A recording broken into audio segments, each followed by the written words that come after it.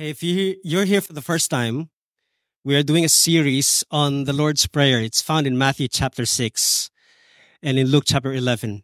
Last week, we started to talk about God being Father. So we asked the question, why do we have to call God Father? Today, I want to talk to you about daily bread. What is bread? Why bread? Why do I have to ask God for bread every day? Daily bread. The Lord's Prayer is one of the most familiar prayers in the Bible. In fact, I think that you have prayed this, you have used this prayer before. But have you ever wondered what it really means to pray for our daily bread? What does it mean to pray, give us this day our daily bread? I don't know if this is you. I don't know if you can relate to this, but let me know. Are you the type of guy who does not want to bother God, who would rather do it yourself, prepare, work hard, and maybe for the big and impossible things, that's when you bother God? Are you the type of person? If this is you, then I would say you treat prayer like medical emergencies. So you only go to your doctor on annual checkups on when you're sick, when there's an emergency. So when you pray like this, you treat prayer like a medical emergency. And if you can relate to this, I'm saying you got this wrong. If this sermon is for you, I would say that if prayer is only when you need God's assistance, then you got this wrong. If prayer is only for emergencies, then you got this wrong. If prayer is only when you need assistance for the big and impossible things, then you got this all wrong. You see, Jesus taught prayer like communion. Let me say that again. Jesus taught prayer like a communion. See, the prayer of communion is something that we need every day. You breathe air every day. You eat every day. You sleep and rest every day. This is something that we need to do every day. This is something that your soul needs every day to commune with God. So the prayer goes like this. Matthew 6, 9 through 11. It says, Our Father in heaven, hallowed be your name. Your kingdom come, your will be done on earth as it is in heaven. And then give us this day our daily bread. When you come to pray this prayer, you'd probably have this assumption that the first two sentences are introductions. Our Father in heaven, hallowed be your name, your kingdom come, your will be done on earth as in heaven. Give us this day our daily bread. Now, the prayer does not start with, give us this day our daily bread. Here's the point. The prayer does not start with your shopping list. The prayer starts with our Father in heaven. It's an acknowledgement that God is in heaven and He's the one who's giving us what we need today. What this means is that this prayer starts with our Father in heaven. There are no flowery words. There are no highfalutin titles. There are no fancy addresses to God. You go straight to our Father in heaven. Why is that? Because prayer is about communion with God. So when you pray, you connect with God, you enter His presence, you commune with God. It is like you are being invited to come to the table and dine with God. It's communion time. That is prayer. Have you ever wondered what David wrote in Psalm 23? Anyone who knows Psalm 23? It starts with, the Lord is my shepherd, I shall not want. Very beautiful poetry, psalm. But then in verse 5, there's something really interesting here that's connected with communing with God. Verse 5 says, You prepare a table before me in the presence of my enemies. You anoint my head with oil. My cup overflows.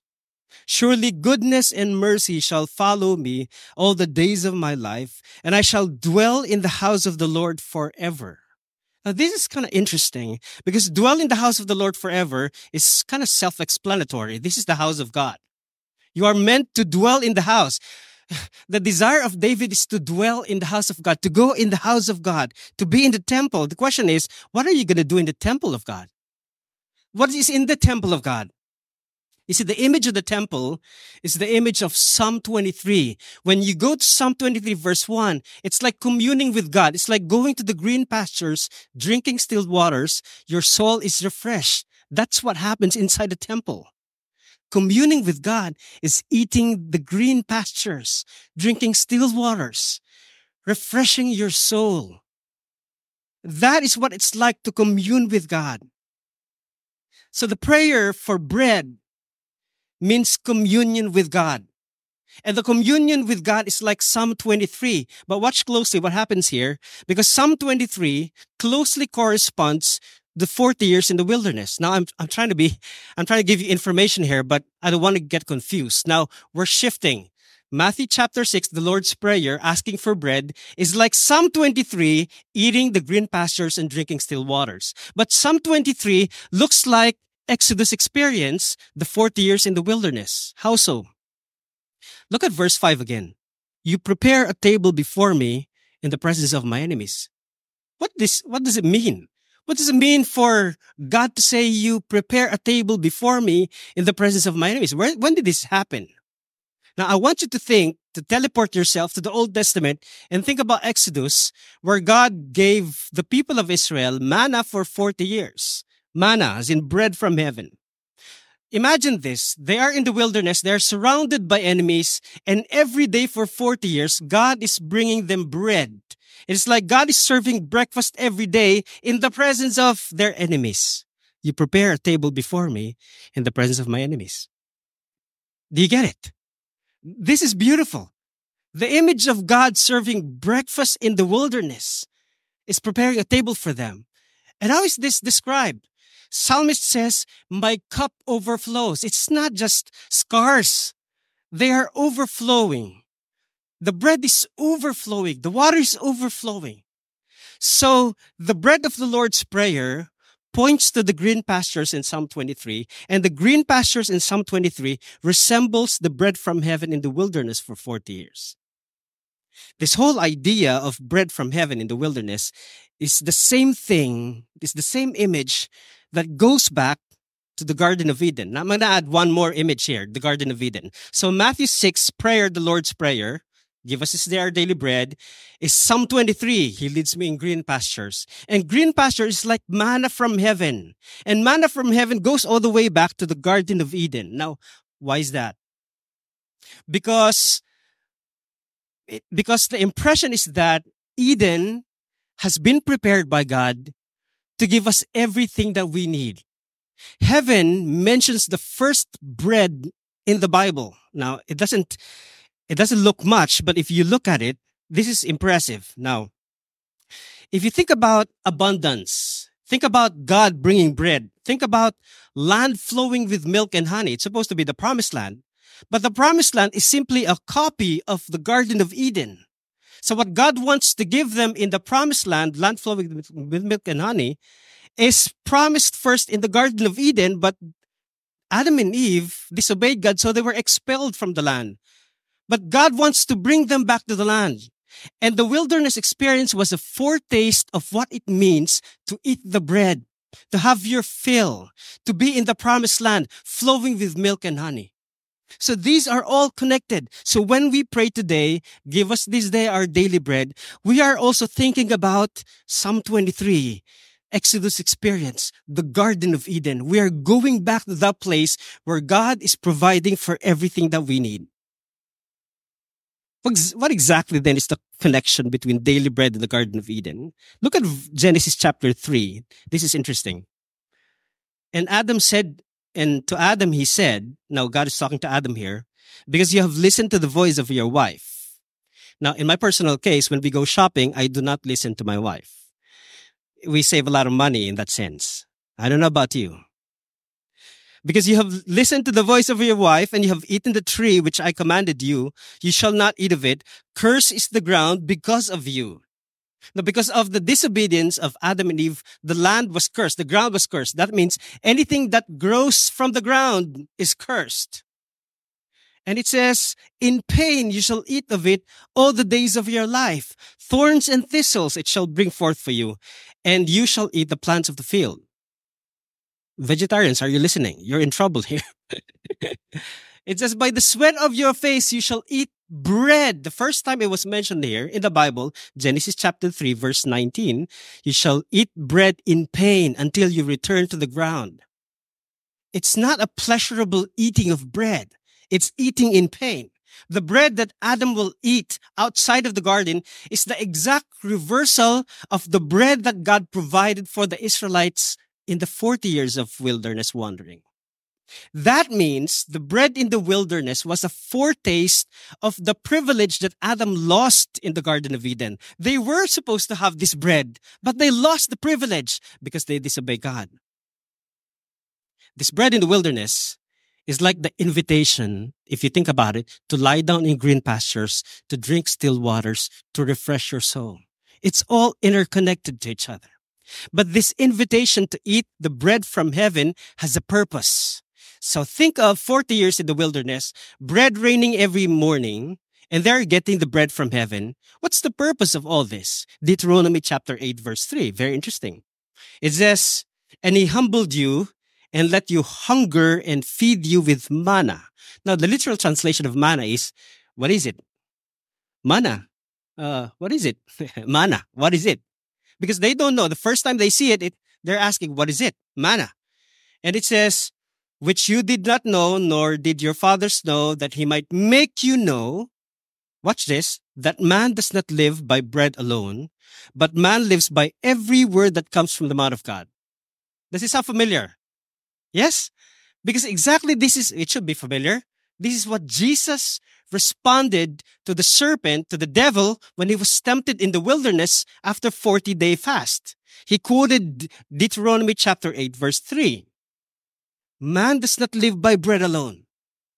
What this means is that the experience of Israel to trust God for bread was a test. They were there for 40 years in a test, and God was giving them this.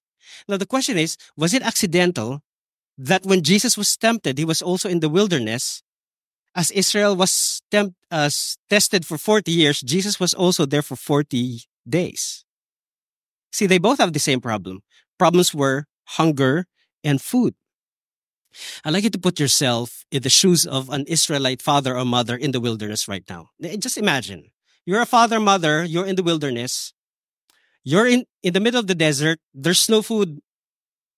There, you cannot obviously grow crops. You have no way to fish. There's very scarce meat. There's no food. The pantry there's nothing in the pantry. And your kids are hungry. What are you going to do? What's going through your mind? You see, that temptation to go back to Egypt, and suffer the consequence is there. It's reality. And that's why when you read the books of Exodus, Numbers, and Deuteronomy, the people have been flip-flopping. One day they will say, "I will follow God. I will go to the promised land." Second day, "We have no food. Let's go back to Egypt." I mean, the temptation is real because hunger is real. That's why God has to bring this food every day, every day. Imagine what goes through your mind. There's temptation to go back to Egypt.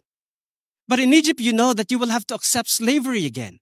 So the choice is between, I go back to Egypt, I become a slave, but I'm full. Or I wait for God for tomorrow's bread. I go to the promised land. I become full too, but I have to wait. So the problem really is waiting. See, the temptation for Israel is to abandon the journey, to go back to Egypt. The temptation is to doubt the ability of God and his faithfulness to provide what Egypt has provided them for. And you might probably think, my kids are hungry. What am I going to do about this now, today? As in, no bread. What am I going to do, God? You said you promised you will be faithful. You promised, I have promised land flowing with milk and honey, but I need it now, today. Daily bread. The question is, how are we going to survive the wilderness? Now, make no mistake about it. The bread is secondary. Trusting in God's greater plan and promise is primary. That's why before you pray for "give us this day our daily bread," first you pray, "Your kingdom come, your will be done on earth as it is in heaven." That is primary. The bread is secondary. This is also the reason why Jesus was willing to fast or to extend his fast, then turn the stones into bread. What did the devil say? "You're hungry, 40 days is already past. You're going to die after 40 days. Turn the stones into bread. See all these stones in here? You can make them bread." You see, think about this one. This is fascinating to me. If Jesus can multiply bread, and he did twice, for 5,000 and for 4,000, What's stopping him from making bread rain from heaven and repeat what happened in the wilderness? Nothing. He can do that. If Jesus can command the evil spirits to come out from a person, what's stopping Jesus from commanding the DoorDash angels to bring food to him in the wilderness? Nothing. But he did not. Why? Because he trusted the Father for provisions. What was he thinking? I think he was thinking of Deuteronomy chapter 8. He was thinking of manna from heaven. He was absolutely committed to the Father. He wants to please the Father. He waited for the Father just to simply do nothing and trust the Father. Because to pray this prayer is to assume an absolute trust in the Father. And that's hard. Absolute trust is hard. Absolute trust is hard when you don't see it. There's no food. There's no water. What am I going to do? It's hard to have faith when you don't see. You see, the bread is about the metaphor for our needs. When we pray, give us this day the Lord's their daily bread, we're really not expecting a sourdough or a baguette to fall from heaven, right? It's a metaphor for our needs. That's the bread. Here's the scenario. In the wilderness, every morning, the people, the Israelites, were commanded to spread out and pick this flaky substance from the ground. It's called manna. It falls during the dew. This is what it says in Numbers 11. Now, the manna was like a coriander seed. A coriander seed is a very small kind seeds. And its appearance is like that of bdellium. Bdellium is like a gum resin. It's reddish, maroonish. And the people went about and gathered it and ground it in hand mills, or beat it in mortars and boiled it in the pots and made cakes of it. And the taste of it was like a taste of cakes baked with oil. When the dew fell upon the camp in the night, the manna fell with it. So they have to gather every morning. It's a daily thing. And it only happens in the morning. Now, I haven't personally seen manna because this phenomenon only happened once for 40 years in the wilderness. It was not repeated again. I tried to search the whole Bible. There was only one occurrence in the wilderness for 40 days. That means this occurrence happened like a miracle. So that's why they call this bread from heaven. Bread from heaven. Now you see, the daily bread that we pray, the bread that God provides is a metaphor for God's faithfulness. I know that the bread is a metaphor for our needs. But when we pray for our daily bread, we're praying for God's faithfulness. It's really not about the bread. It's really about the faithfulness of God. Why do I say that? Because the Lord's Prayer used a very specific word that only occurred once in the Bible and never repeated again. The English translation for that is daily. If you're interested in the Greek word, it's epiousios. Okay, it's daily. Of course, there are many daily English words in the Bible, but this word, when the scholars translated it, they have no way to translate it but daily. So when you pray, give us this day or give us today our daily bread, it sounds redundant because it's today's bread and give us daily bread. So it sounds redundant. So the scholars who translated this were asking, is it about the bread for today or the bread for tomorrow? If it's about the bread for today and the bread for tomorrow, how much bread do we need? I mean, yeah, I'm a big eater. Maybe I need 2 loaves of bread. I'm on a diet. Maybe I just need 1. So how much bread is enough? Now, the first time they gathered manna in the wilderness, they gathered manna for 2 days worth. The instruction, though, was for them to only gather what is enough for the day, only for 1 day. Only for 1 day. And yet the people who were used to be slaves in Egypt, they're not used to, just for today. They want to gather as much as possible. So the people gathered for 2 days worth, today and for the following day. And surprise, surprise, the manna they gathered the following day was spoiled. What's the lesson? The lesson is to trust that God, who is our Father, is able to provide and faithful not to forget. That is the lesson in the wilderness. That God can be trusted to bring food not just today, also the next day, the next week, the next month, the next year. God is able to provide because He is our Father. What did Jesus say about God the Father? Jesus talked about this reality. God is Father, and you can trust him. He said, Matthew chapter 7. He was talking about the goodness of the Father. He said in Matthew 7 verse 9, or which one of you, if his son asks him for bread, will give him stone? Nobody does that. Or if he asks for fish, will give him serpent. You don't do that. And he said, if then you who are evil know how to give good gifts to your children, how much more will your Father who is in heaven give good things to those who ask him? I mean, if God is by nature good Father, then he will give good things. That's the nature of being a father. To call God Father is to trust his fatherly nature. God has genuine concern for his children. The idea behind daily food is daily trust. The idea behind managing and gathering daily is to trust God daily, so that you would know that man does not live on bread alone. What it means is that your survival in the wilderness does not depend on the bread. It depends on the faithfulness of God to bring down bread again tomorrow. That is what it means to not trust in the bread. It depends on the fact that God has our best interest in mind. And what it means is that our survival and flourishing does not depend on the bread. Brothers and sisters, the guarantee that you will flourish here in the United States or in any country is because God is with you, not because of your jobs. It's because God is with you. It's because of God's presence. It's because of God's faithfulness.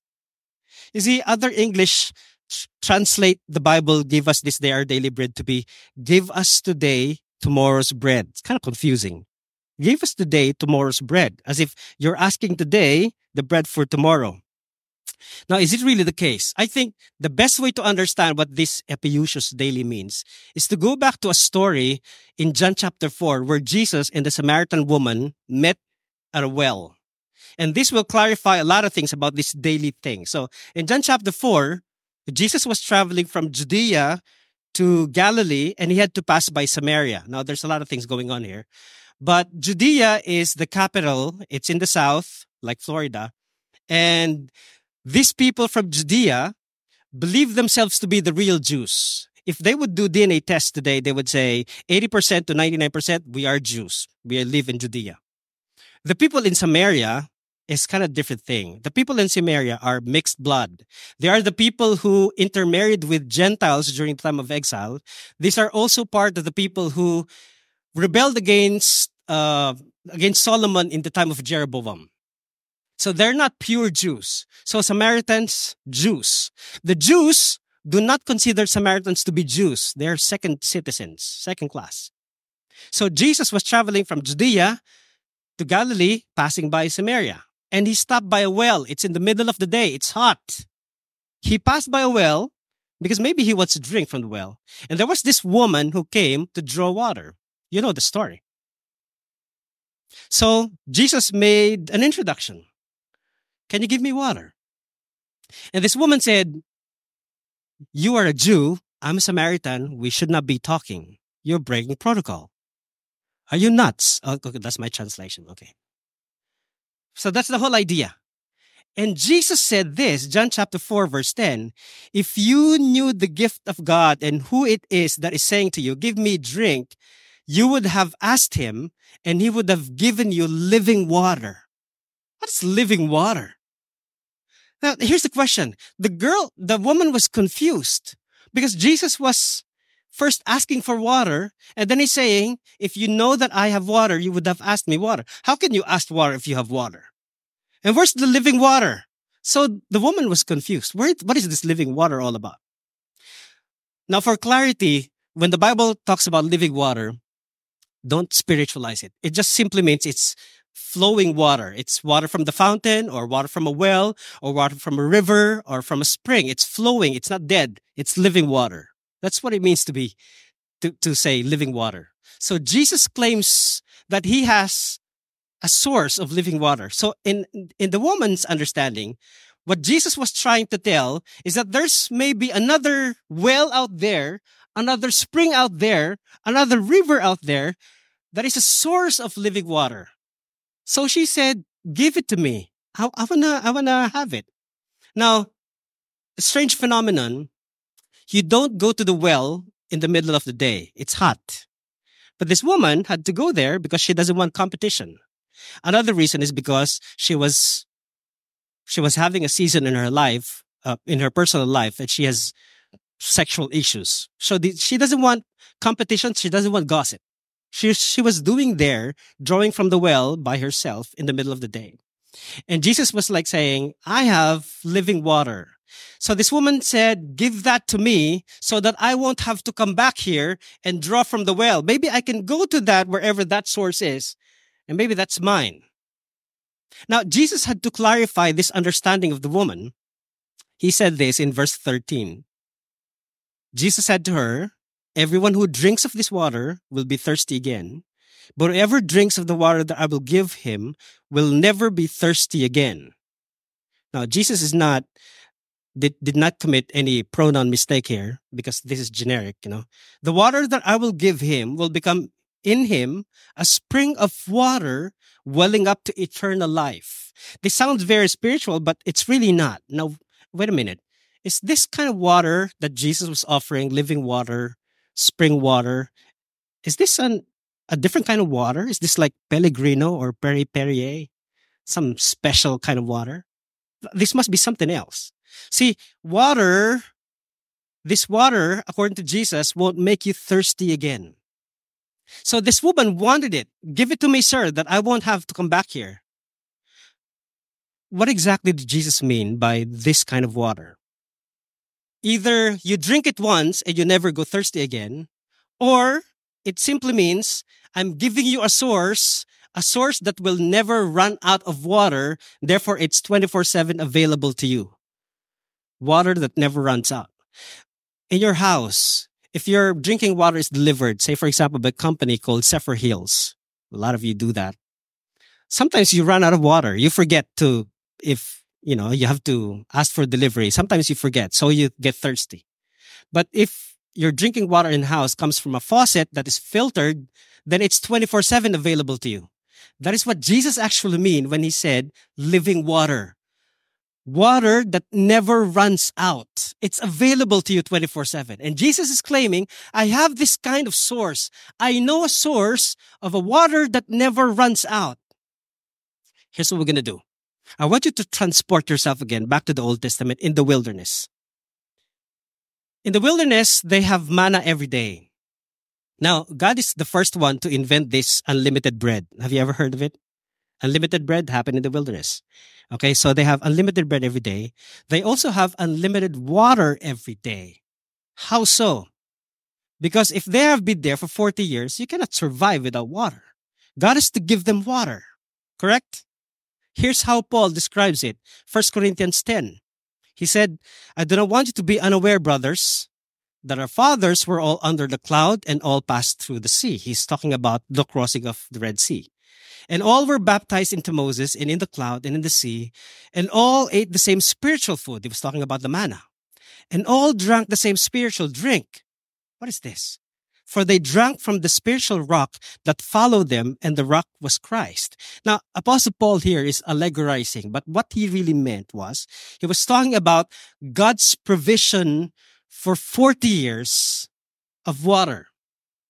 Now, there are two instances in the Bible, in the Old Testament, where God provided water from a rock. And Moses apparently was mentioning this, that the water came from a rock. But there are also other instances where after crossing the Red Sea, they came to a spring, 12 springs.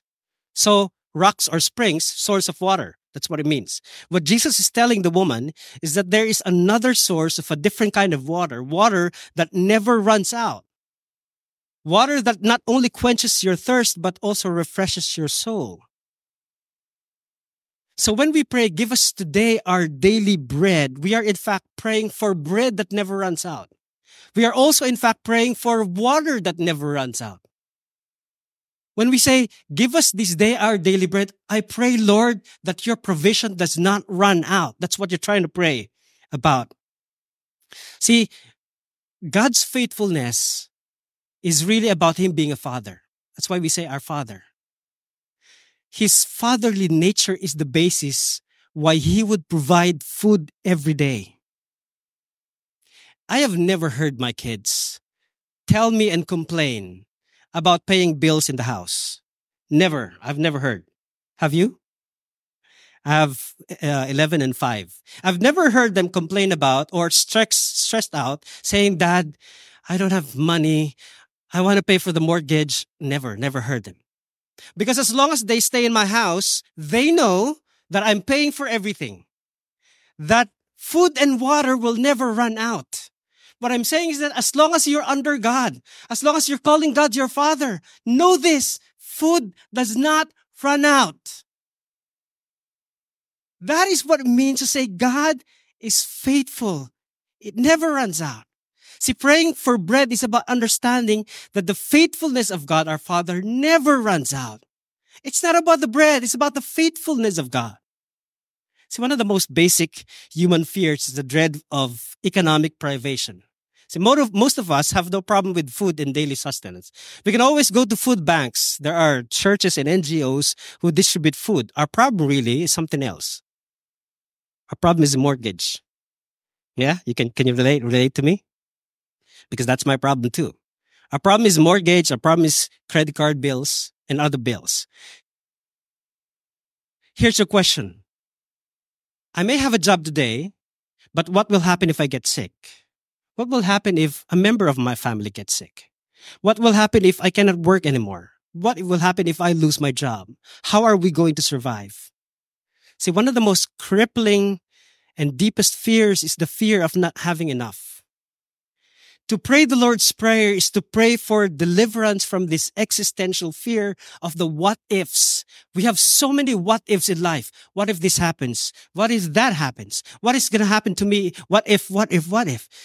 God is faithful even though you have a lot of what ifs.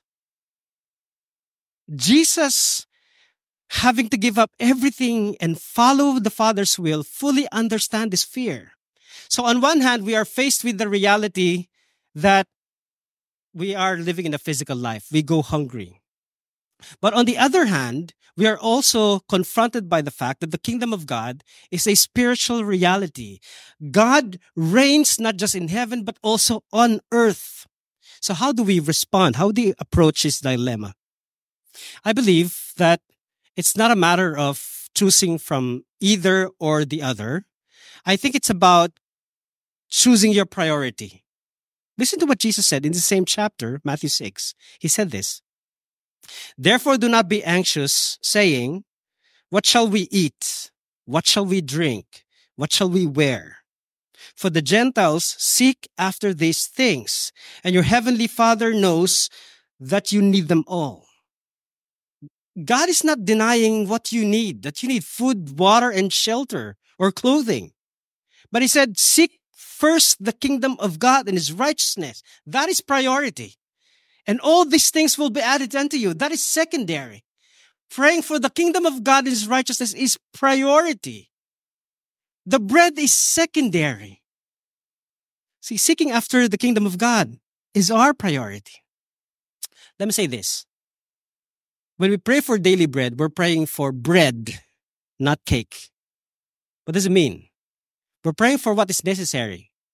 We're praying for what is enough, not the extravagant. Of course, you can always pray for the extravagant, but daily bread is about today, what is enough. And you probably might say, Pastor, aren't we promised by God that Christian life should be abundant? See, Christian life is an abundant life, but Christian life is not the abundance of food and water. It's about being close to the source that never runs out. That as long as you are with the source, your life is abundant. Think about Psalm 23. The Lord is my shepherd. It's not about the green pastures. He leads me besides. The shepherd is the one who looks for green pastures and still waters.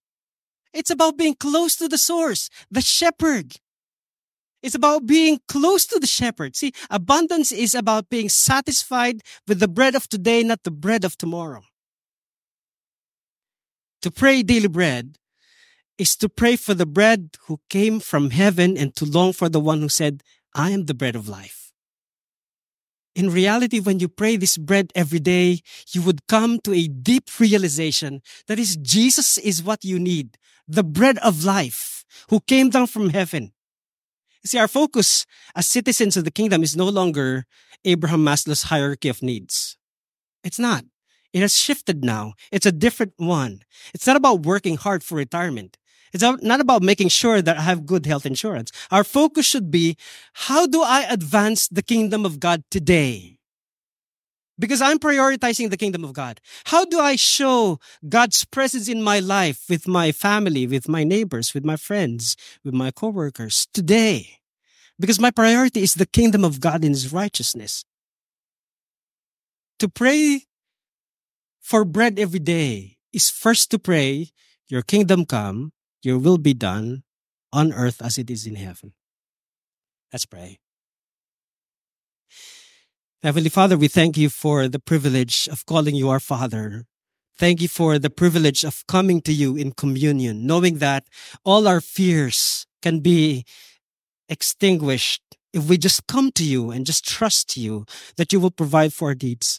Father, help us to see your fatherly nature. Help us to see your love. Help us feel the presence of the Holy Spirit so that we never have to worry. We never have to be anxious about anything. Father, we confess that sometimes we're so overwhelmed with problems. We're so overwhelmed with bills. We're so overwhelmed with other problems that we forget that you are enough for us. Father, help us trust you more. Trust you that you love us. Trust you that you're faithful. Trust you that you are able to provide for us. Trust you that you love us. You are good. Your goodness never fails. And if we can look back to our life, we can always count our blessings. Might be a cliche, but that is true. You have never failed us. I pray that today you will inspire us again. In the name of Jesus Christ, amen.